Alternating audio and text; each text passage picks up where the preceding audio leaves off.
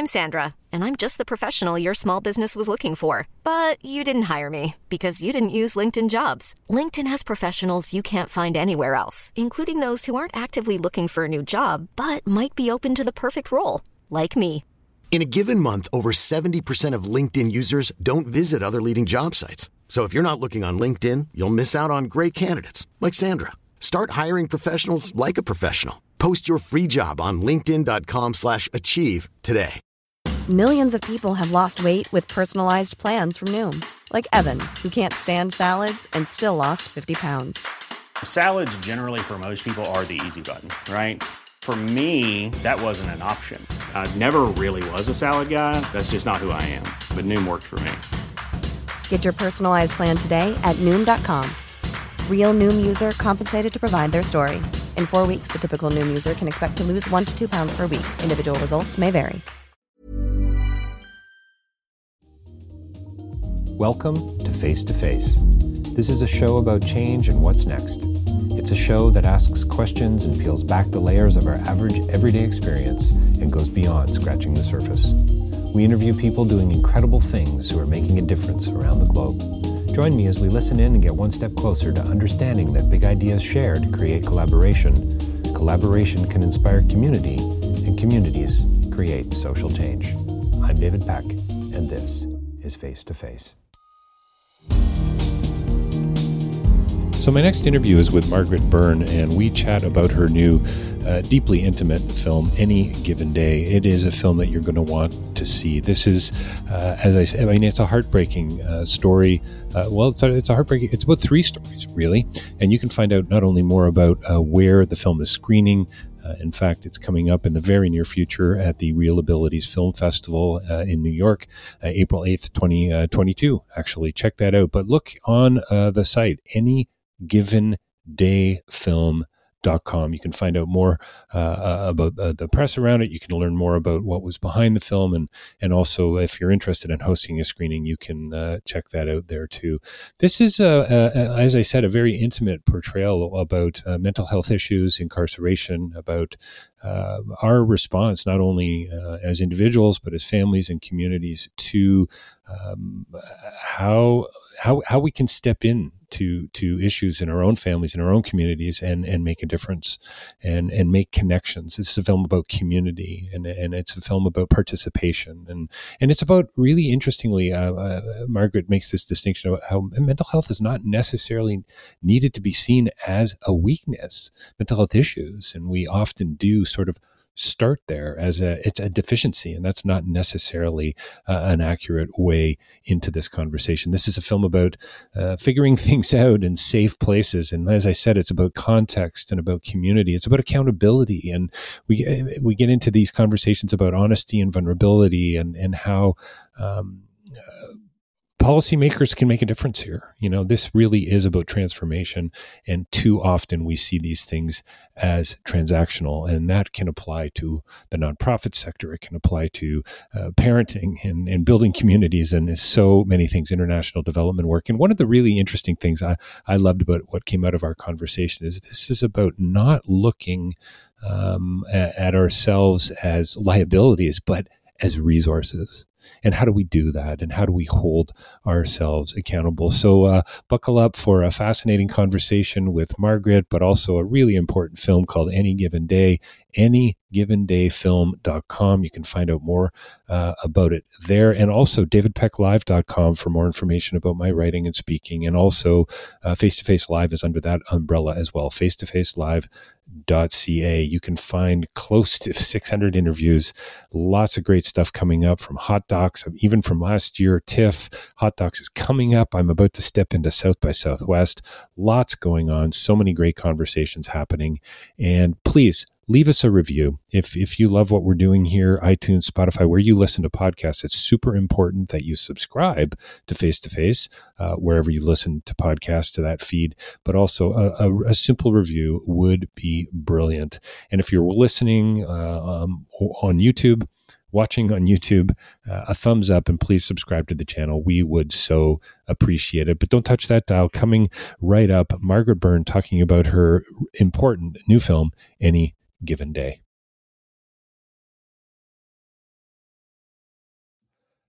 Well, welcome to Face to Face. We're joined by a very special guest here with us today. We have Margaret Byrne to talk about her new film, Any Given Day, premiering at Hot Docs. And Margaret, thanks for your time today and for joining us on Face to Face. Really, really appreciate it. Yeah, thanks for having me. So, hey, I'd like to ask, in this crazy COVID world we're living in, we are face-to-face digitally, but it's too bad we couldn't actually have been hanging out at a local coffee shop at Hot Docs here in Toronto. I'm just outside the city. Where are you calling in from today? I'm in Chicago on the west side. On the west side of Chicago. I think there's a lot going on the west side. Yeah. Yeah, that's cool. Well, listen, thanks for coming in. So, you know what? Hey, congratulations on the film, and it's a beautiful, poetic, intimate piece. And can you help to give our listeners a little bit of context? I got lots of notes and questions I want to ask you.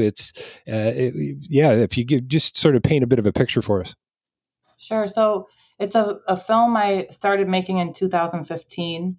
At the time, the Cook County Jail was the largest single-site mental health facility in the country. And that meant that on any given day, there were 3,000 people getting treatment at the jail. So I started filming at the jail, and through my time filming there, I saw that a lot of the detainees were getting diverted into this mental health court program, something I'd never heard of, and I was very interested to see what that was about. So we spent about 8 months observing the court, and that's where I met Angela, Daniel, and Demeter, who the film becomes about, and it follows their lives over the course of 5 years as they go through that probation program, and then in the years that follow, how they navigate treatment, housing, and all of those things after they graduate and complete this mental health court probation program. Yeah, so basically from what was it, 3,000 a day to 2 or 3 very intimate stories. Yeah. It was, and it was hard to film in the jail. I bet. Because at a certain point, once the public defender's office got word that we were there filming in the jail, they didn't want any of their clients filmed, because to an attorney, it's a risk, what if they say something? And so that made it very difficult to try and start the film there. And that's what also sort of encouraged me to move to the mental health courts and start the film with people that had been incarcerated at the jail and were now dealing with those after effects, which, it's very harmful to incarcerate people that are in a mental health crisis, if you can imagine. So is it, I'm pretty sure it comes out in the film, Margaret, but essentially the issue was in Chicago that the hospitals were full, therefore this is really all we can come up with. This is the best solution we have right now. Is that, I mean, it's never that simple, and mental health issues are quite complicated, as we hopefully most of us know. But is that what happened? Hospitals full, beds are full, got to get these folks somewhere. Yeah, well, it's absolutely about lack of access to care. And what happened is in 2012, the mayor at the time, Rahm Emanuel, closed half of the mental health clinics. And so that left 6 mental health clinics. He closed the clinics in the most economically struggling areas, the South and West Side. And that is why over the next 2-3 years, the Cook County Jail population surged. And was the justification for that just a financial thing, or was why would a mayor make that kind of what appears to be a pretty crazy decision, like just sort of a blanket decision? All I can say is it doesn't make any sense to me. And there were a lot of activists out there trying to stop that from happening. And at this time right now, there's only 5 community mental health clinics in the city of Chicago. But I do know that our mayor, Lori Lightfoot, is increasing mental health funding. But it's needed. I think preventative care, mental health community centers should be as common as libraries. so every community should have one. You shouldn't have to take a bus and a train and a bus to get to your treatment. It should be in your neighborhood.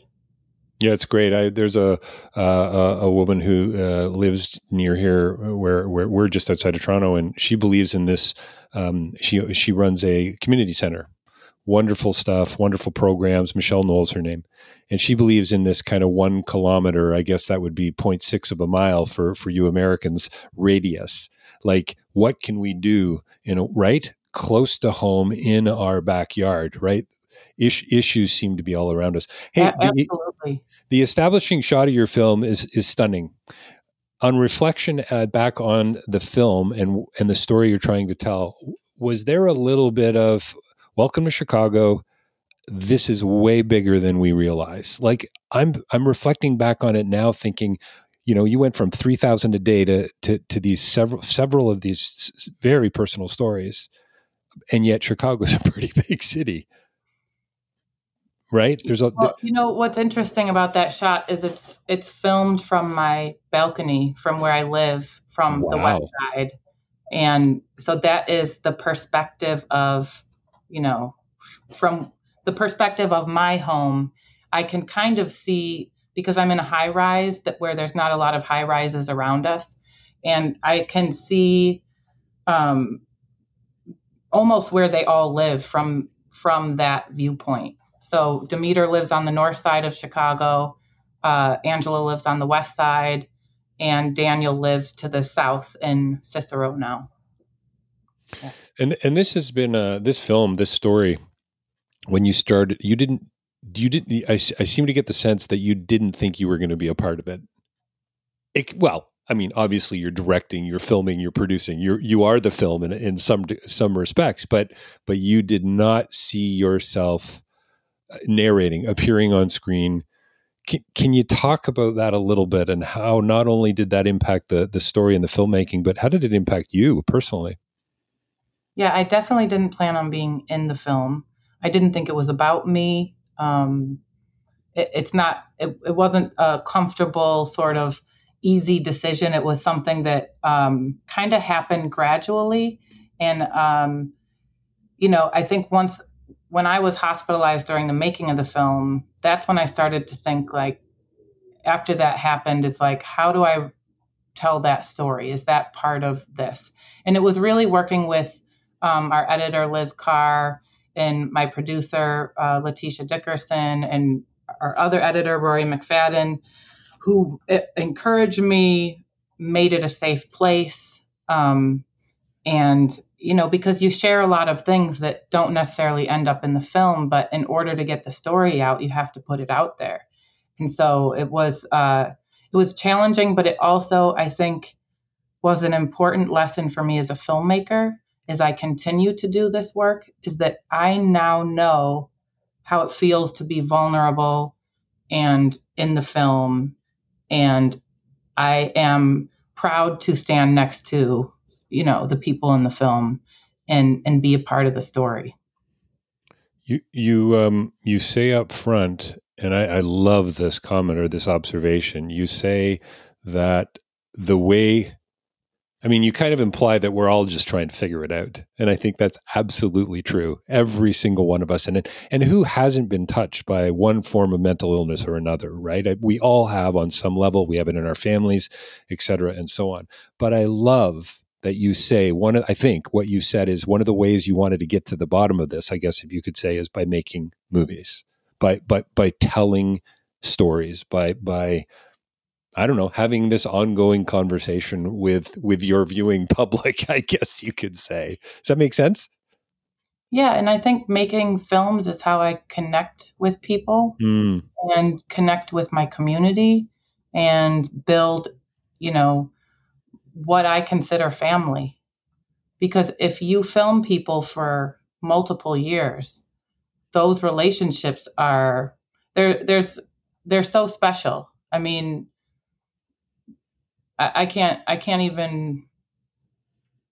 even know how to describe it, but other than to say they're like family to me. My previous film, which Raising Bertie, which came out on PBS in 2017. I'm still very close to the kids who are now grown men with families in the film, and with the moms, and those relationships are important, and I think have a lot of meaning in my life and how I perceive the world. That must change the way you film too, I would think. The intimacy. Not only would it allow you, I would imagine, more access, I suppose, and other greater almost opportunity, I would imagine. It probably pushes you ethically too, I would think. When you make editorial decisions, this is a friend of mine. I'm going to have to be careful how I represent them. Angela is a really interesting case in point, how she sort of steps back from the film. Yeah. You know what? I can't do this right now. I got to step because I guess she didn't feel safe for whatever reason. Yeah.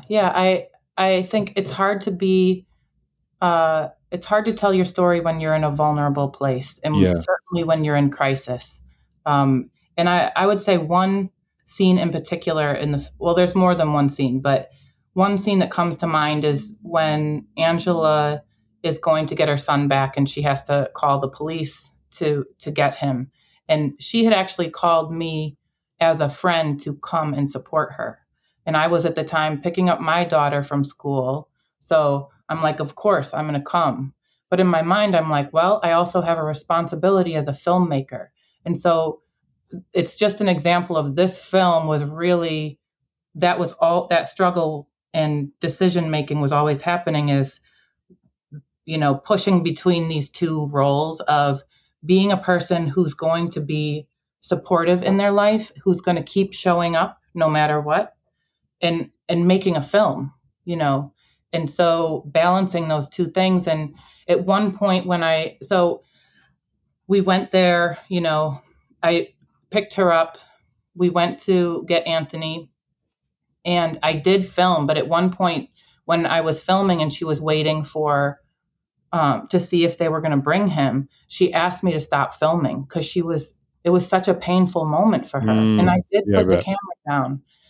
But then, my filmmaker brain was like, well, this scene isn't going to have an ending. I have to film I have to film this. So, sure. So I found a way to put the camera back up, and you kind of see even as the scene ends that the camera is kind of showing my feet, and I put it down again, because that's kind of what I was doing. The whole process of filming this is grappling with when I should film and when it wasn't appropriate.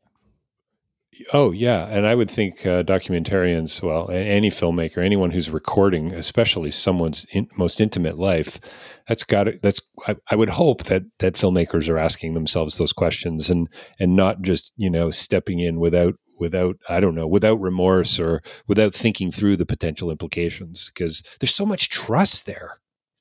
Yeah. And to me, it's like, I think in a relationship like this is, I always try to give, because I don't want to be just taking.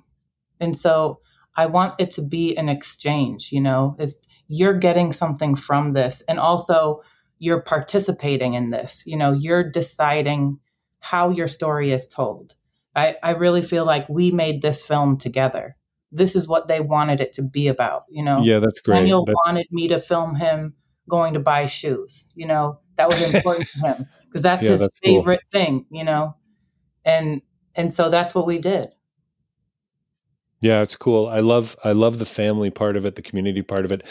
You in the film as well. At a certain point, the camera is on you. I think you've just maybe come back from your time away in the hospital, and you basically say something to the effect of, this is really hard to talk about. I'd rather not talk about this right now. Thanks very much.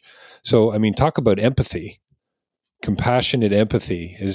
Was that a realization for you during the filming? Because early on, I think you say you always sort of looked at mental illness as a weakness. Yeah. I would think a lot of people still do, Margaret. I know they do. And I think it's hard for me to think of all the people that may see this, because I could easily say that there's people that I go, oh, I wouldn't really want them to know that about me, or, but I doing this has forced me to really reevaluate that, because I don't think that is the way I want to think about myself or other people, And I think probably I'm harder on myself than anybody. That's probably true. Yep. But I think spending the time I have with all of them has helped me to also just accept that this is what it is, and that's okay. I totally hear you about being too hard on yourself, and sometimes that is the hardest job, right? Just self-acceptance, self-love. The I am nots scream pretty loudly. Yeah, Don't they?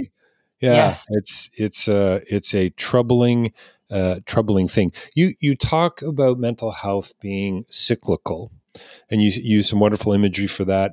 I mean, do you mean by that it's going to resurface no matter what you do, no matter whatever kind of care or community you live within? Is that sort of what you mean, that it's always with you? I can only really speak to my own experience. And for me, since I was a kid, that's how it's been. It's always been a thing that pushes on me, But I also think people can misconstrue that and think that there's no hope. And what I believe is that treatment is something that can be effective. And so there's all sorts of things you can do to keep yourself on a healthy path. Right. Sometimes those things are out of our control. Yeah, no, that makes sense. Hey, I just realized, and maybe it's because I'm just in sort of hot docs mode, but I've forgotten. Congratulations on the film. I don't know if I said that out of the gate. And this is world premiere at Hot Docs? Yes, world premiere in the International Spectrum program. Yeah. That is pretty amazing. And it's a powerful, as I said, powerful, poetic, intimate piece. We're not wrapping up yet, so I hope you still have a few more minutes, but where can people find out more about the film and you? It's BetiFilm.com, BETI, is that right? Yeah, BETI Films with an S.com is my production company. And then the film website is anygivendayfilm.com. Hi, I'm Daniel, founder of Pretty Litter. Cats and cat owners deserve better than any old-fashioned litter. That's why I teamed up with scientists and veterinarians to create Pretty Litter. Its innovative crystal formula has superior odor control and weighs up to 80% less than clay litter. Pretty Litter even monitors health by changing colors to help detect early signs of potential illness. It's the world's smartest kitty litter. Go to prettylitter.com and use code ACAST for 20% off your first order and a free cat toy. Terms and conditions apply. See site for details. Hiring for your small business? If you're not looking for professionals on LinkedIn, you're looking in the wrong place. That's like looking for your car keys in a fish tank. LinkedIn helps you hire professionals you can't find anywhere else, even those who aren't actively searching for a new job but might be open to the perfect role. In a given month, over 70% of LinkedIn users don't even visit other leading job sites. So start looking in the right place. With LinkedIn, you can hire professionals like a professional. Post your free job on linkedin.com/achieve today. Millions of people have lost weight with personalized plans from Noom. Like Evan, who can't stand salads and still lost 50 pounds. Salads generally for most people are the easy button, right? For me, that wasn't an option. I never really was a salad guy. That's just not who I am. But Noom worked for me. Get your personalized plan today at Noom.com. Real Noom user compensated to provide their story. In 4 weeks, the typical Noom user can expect to lose 1 to 2 pounds per week. Individual results may vary.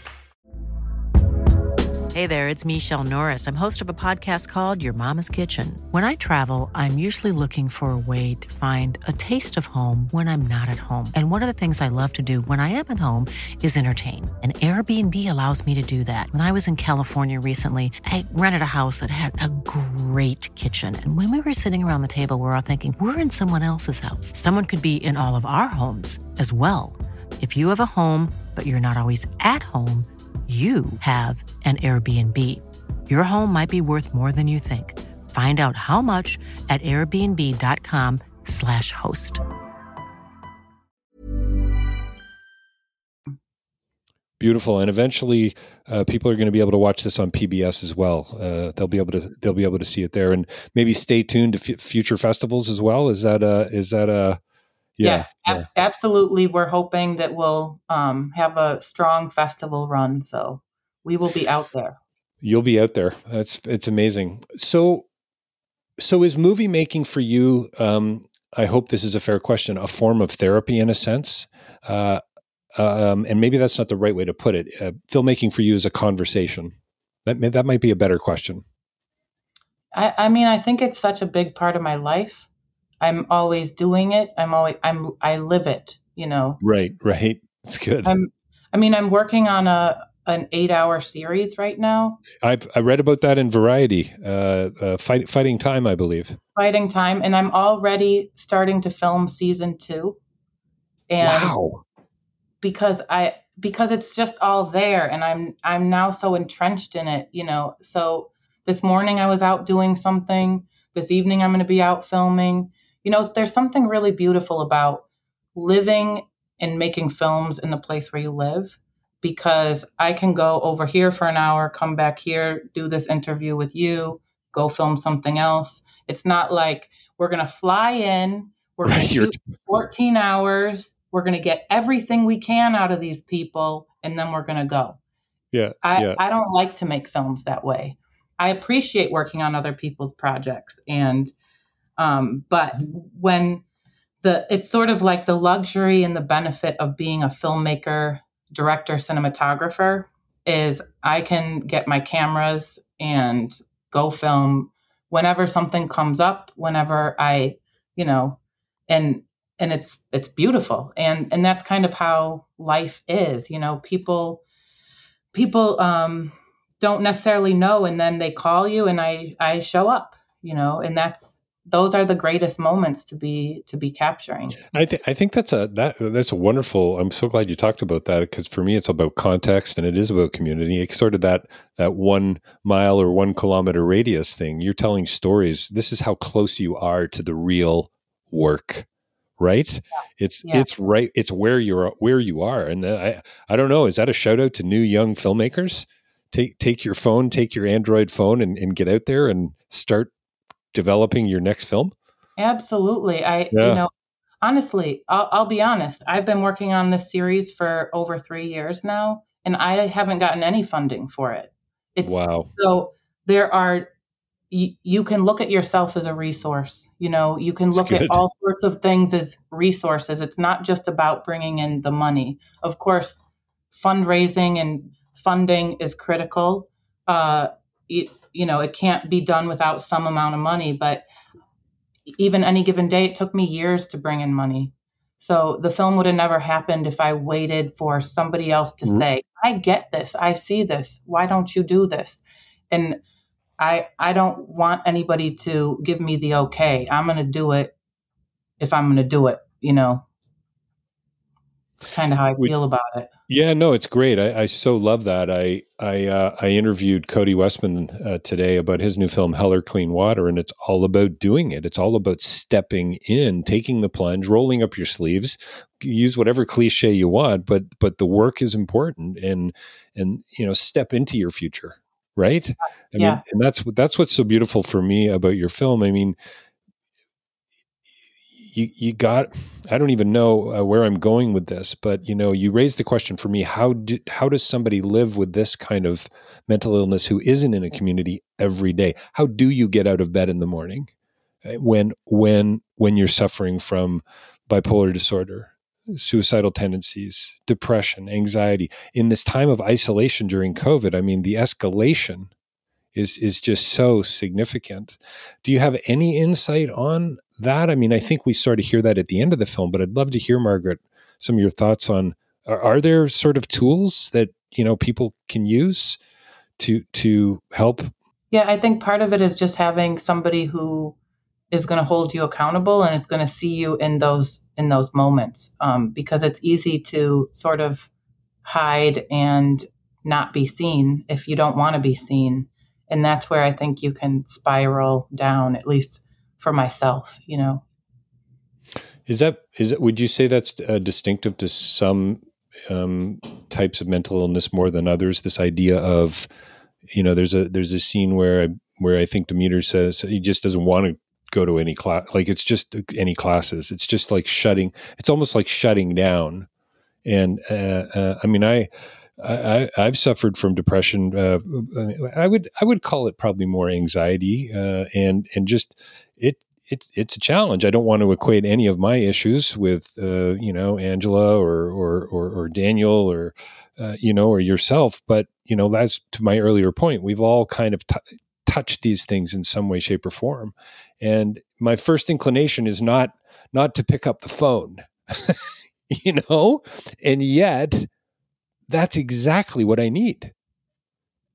Yeah. You end the film talking about connection and how important that is. How do we continue to water that seed? I've only figured out how to do it through my movies. And that is sort of like my savior in a way. Making the series I'm making, it's a important, it's such an important part of my life. I care so much about what happens to the people that are in it. And I'm, deeply connected to them, and now very deeply connected to the Latinx community that I really was not engaged with before that, despite the fact that I've lived here a good part of my life, and I'm from here.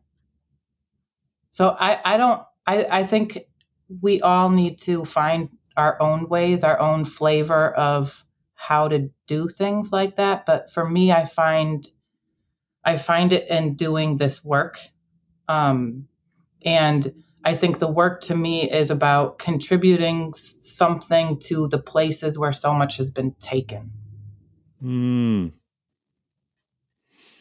A Canadian Indigenous writer said that Richard Wagamese said, and I so love this quote, "Stories are meant to heal." Did you find, as you went on shooting this film, I think you said over a 5-year period, and getting to know, this new family of yours, did you see some of that happen in the moment? Over in the moment and over time, I guess is the question. Did you see some healing taking place? The power of, as you say at the end of the film, there's power in connecting, right? That's so great. Yeah, I think absolutely. I think for all of us, we've talked about it. This project and just the act of doing it has benefited all of us in some way, and has been healing, for Angela to be able to take ownership and tell her story in her way, rather than, say how the newspaper printed what happened, that led to her incarceration. There's power in that, to understand who she is as a mother and all the, the things that make up her life that aren't just this one incident, or the illness that she was diagnosed with that perhaps wasn't accurate. If you're in jail and you're in solitary confinement and you get diagnosed with psychotic disorder, you have to question, what led to that? There must be such a lack of trust too, I would think, within the system itself, right? Well, why? Oh, you're just misbehaving, or you're looking for a way out. Right, I would imagine there is very much a cliche response to, or maybe a very insensitive and cliched response within the prison system to folks with mental health issues. Well, what I really took away from my experience being there is that people don't fully trust the treatment providers at the jail because they're incarcerated. It's not exactly a safe place, so you're not going to be honest and vulnerable when you can be sent to prison, Yeah, honesty and vulnerability. It seems to me that really is healing is rooted in that. Great communities rooted in that. Great conversations are rooted in that. It's just it's so fundamentally important. And one thing that it made me think about is, in the film, Angela, you find out that through this whole mental health court program, she wasn't taking her medication. And the reason why there was this disconnect is because why on earth would you trust a system that put you in jail in the first place for your mental health crisis? And now they're saying, be open, but we're going to report it all to the judge and to the system that incarcerated you in the first place. And so, of course, she didn't trust them. Of course, it took her another round of trouble to get back on her feet because she had to do it for herself, not for them. Right. Yeah, which is so important because it seems to me to break out of that, there has to be the support mechanisms, but there also has to be that own personal, intentional step towards healing. Right. And I don't know how you do that by mandating it through a court. So that's the tricky part of it. Well, it didn't was it Daniel near the beginning of the film said something to the effect of, how can I be mentally ill and a criminal? Yeah, that's Demeter. Yeah. Was it Demeter? Yeah. Yeah, and he writes about that in his book State of Schizophrenia. So it's like, well, you incarcerated me, you put me in jail, you told me I'm a criminal, and now you're telling me, no, it was your mental illness. You were in a state of mania. Doesn't make any sense. And to your point, when he got mad about not wanting to go to classes, it's because he was tired of doing all the checking all the boxes for them, and feeling like it's not working, Not to say that it wasn't working. I think it was overall a positive experience for him, but it's a lot of it takes a lot of effort to get to court as much as you have to report.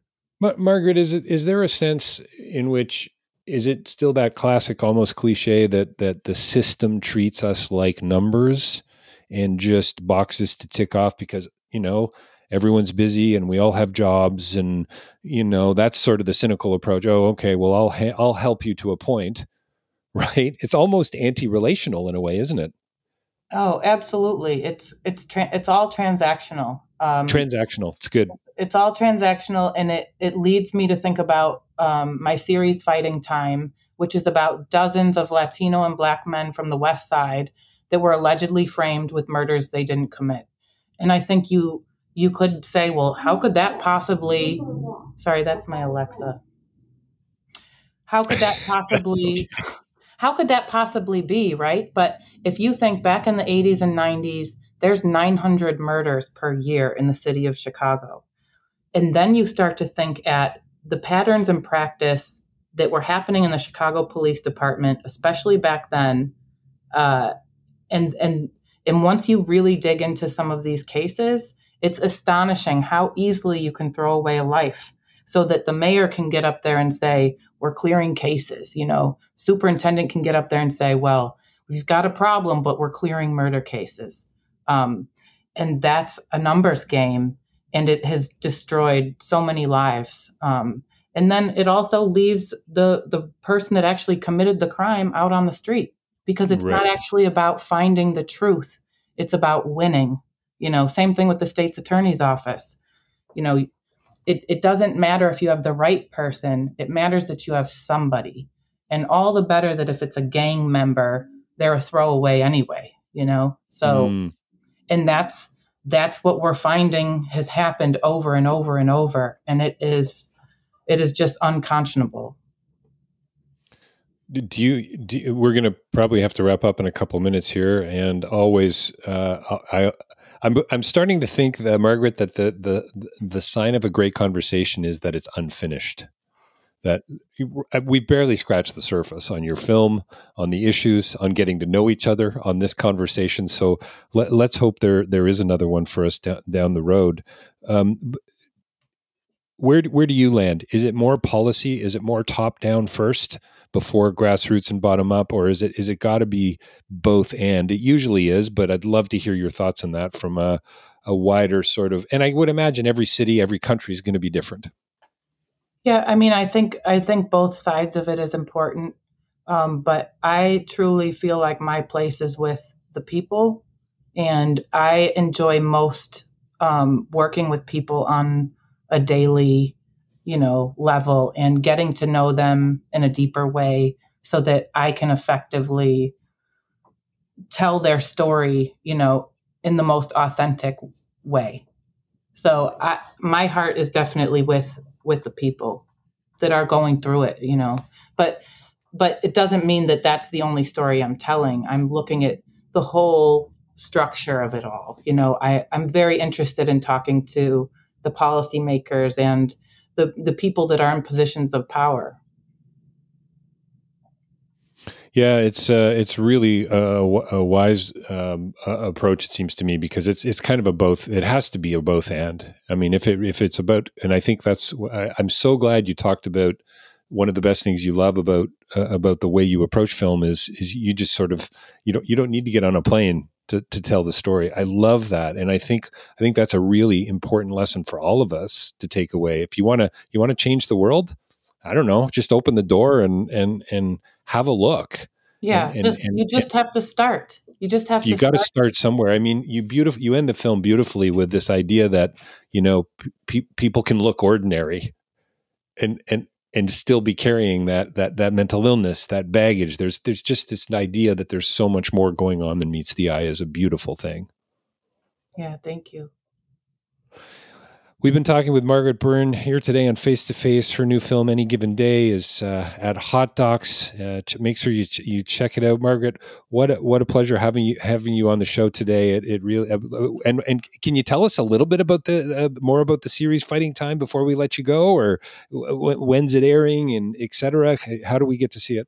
So we're still looking for distribution. I'm hoping that it'll find a home on a streaming platform. Or premium cable, I think. And we're following half a dozen cases through the post-conviction process now for the last 3 years. So we actually just filmed in court yesterday, the first time we were back in-person court. So that was it's a good sign that things are starting to open up here in Chicago. Good. And I think the one thing that commercial entities and distributors don't really want to take on is the risk of time. And, with a wrongful conviction cases, you don't know how long they're going to take to resolve.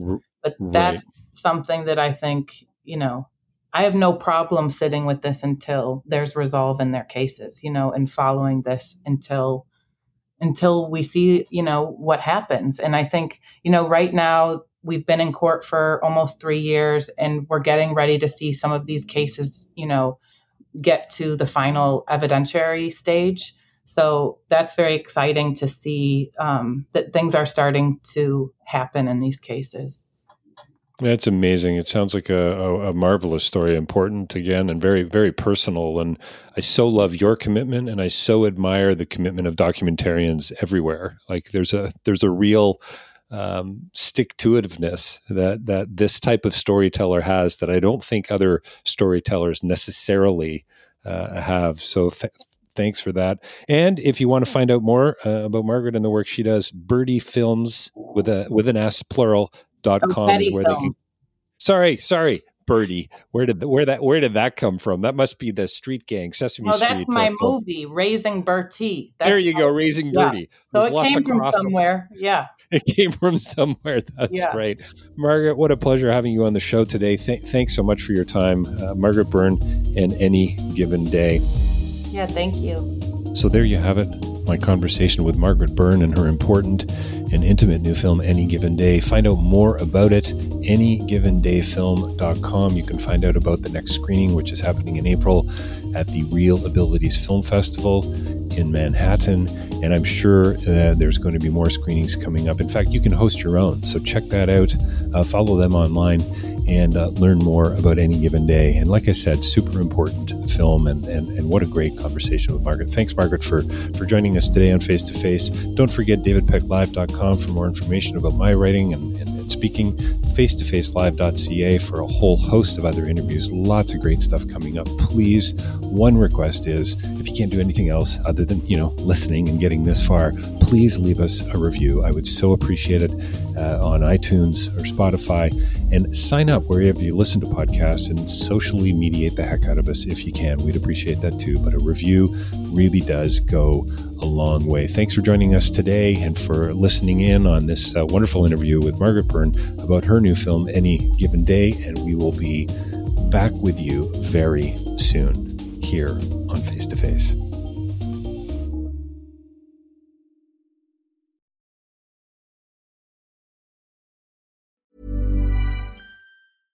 Ever catch yourself eating the same flavorless dinner 3 days in a row? Dreaming of something better? Well, HelloFresh is your guilt-free dream come true, baby. It's me, Keke Palmer. Let's wake up those taste buds with hot, juicy pecan-crusted chicken or garlic butter shrimp scampi. Hello Fresh. Stop dreaming of all the delicious possibilities and dig in at HelloFresh.com. Let's get this dinner party started. Even when we're on a budget, we still deserve nice things. Quince is a place to scoop up stunning high-end goods for 50 to 80% less than similar brands. They have buttery soft cashmere sweaters starting at $50, luxurious Italian leather bags, and so much more.